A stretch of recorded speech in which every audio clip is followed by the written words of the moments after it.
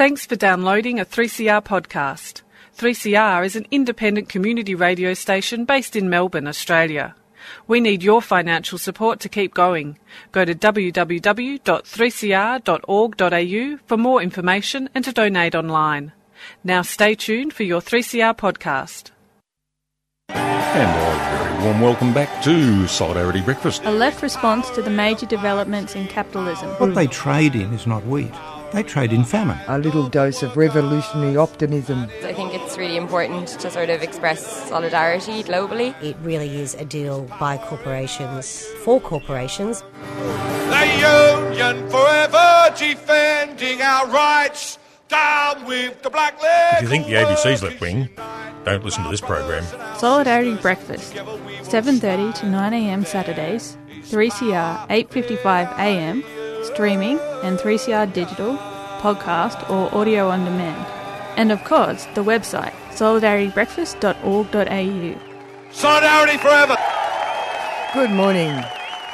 Yes, it's Annie here for Solidarity Breakfast this lovely day. And that report from Matt on Stick Together about streets just makes you furious, absolutely furious. So I was thinking that, Unilever is a big company. It doesn't just make streets ice cream. It might be a good idea to investigate all the different things, all the different products, and see if it's possible for people to actually put a dent in their Australian and maybe worldwide balance sheet. If they're going to do this sort of stuff, they deserve a big serve. Anyway, Solidarity Breakfast this morning is going to follow a couple of quite hideous things that have been happening. One of them is the Australian government's demanding money from a dead Tamil refugee's family. You would have realised that a Tamil asylum seeker on Manus Island on Monday died. He killed himself in an incredibly dreadful situation. And in this, he'd been there for a very long time, and he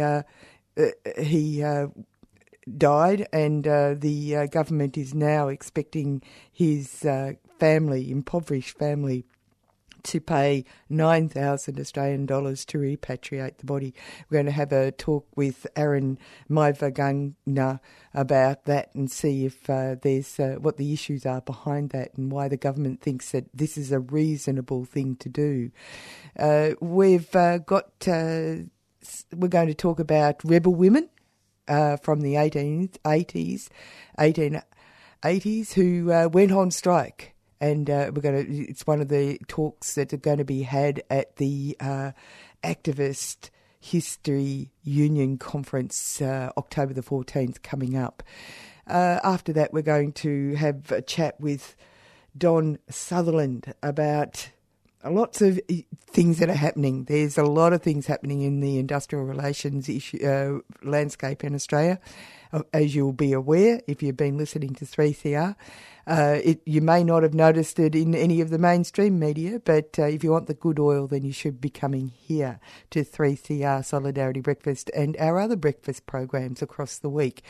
The thing that we're going to start off the program with, though, is I went to an event at the International Bookshop a little while ago. It was about the relevance of Marx, and if you have been listening to Solidarity Breakfast, you would have heard from Humphrey McQueen that, of course, this is the anniversary year of the publishing of Marx's first volume of Das Kapital. It's also the year, this is the anniversary year of the revolution in Russia, so it's a big year for the enlightened and the progressive. Anyway, Anitra Nelson, who is a associate professor at the Centre for Urban Research at RMIT, gave a really pithy little conversation about why she believed Marx was still relevant. Have a listen. I'd like to argue that Marx is key to understanding the sources of and consequently the strategies to address global climate change. This is in a world where out-of-control carbon emissions exist as just the tip of the iceberg of the environmental crises that surround us. In my view, Marx remains the foremost analyst of capitalism and amongst the most significant proponents of system change, of overthrowing capitalism.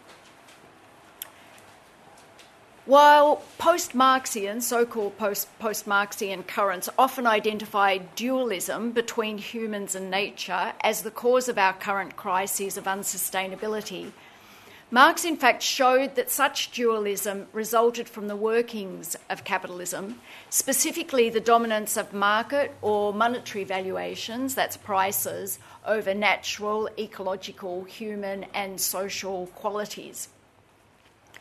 Marx's framing of what we refer to as dualism was based on these two crucial terms, exchange value and use value. Exchange value is the abstract term covering all those transactional activities and mental calculations involving money and monetary evaluations, such as prices.